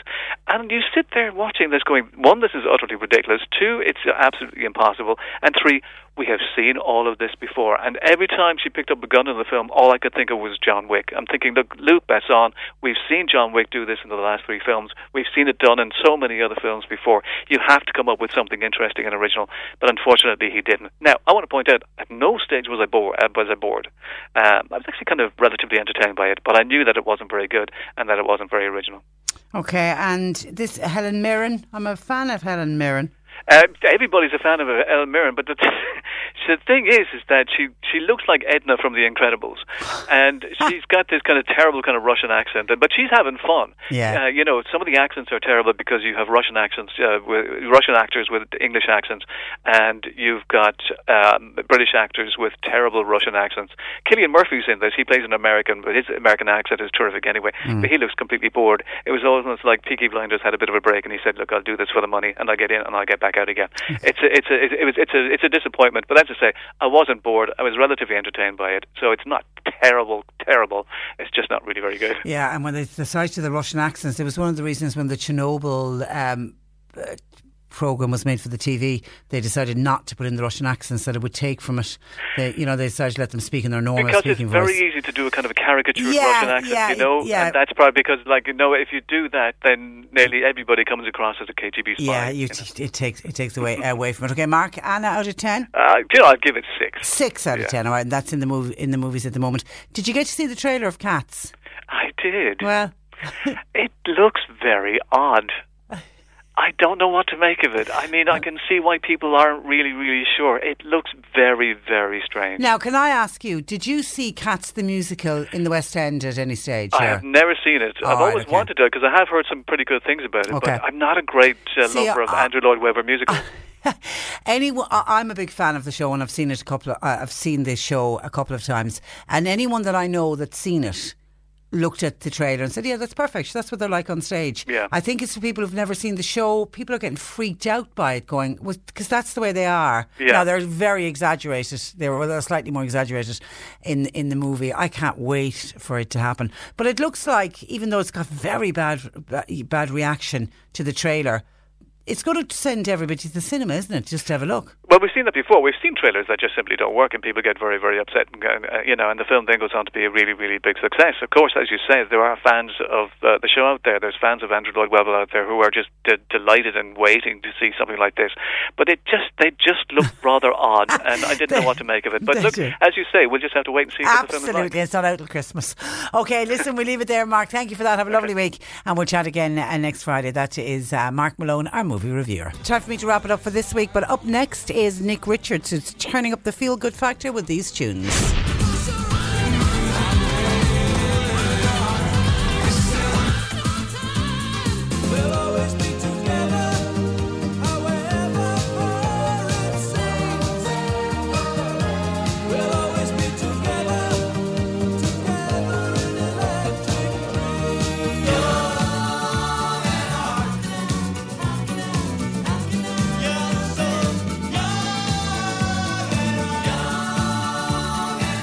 We're looking forward to the show already. That's Feel Good Friday with Nick Richards and with Martina from 4. Thanks to John Paul McNamara for producing.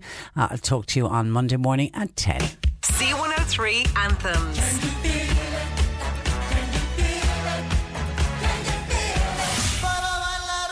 C103 Anthems.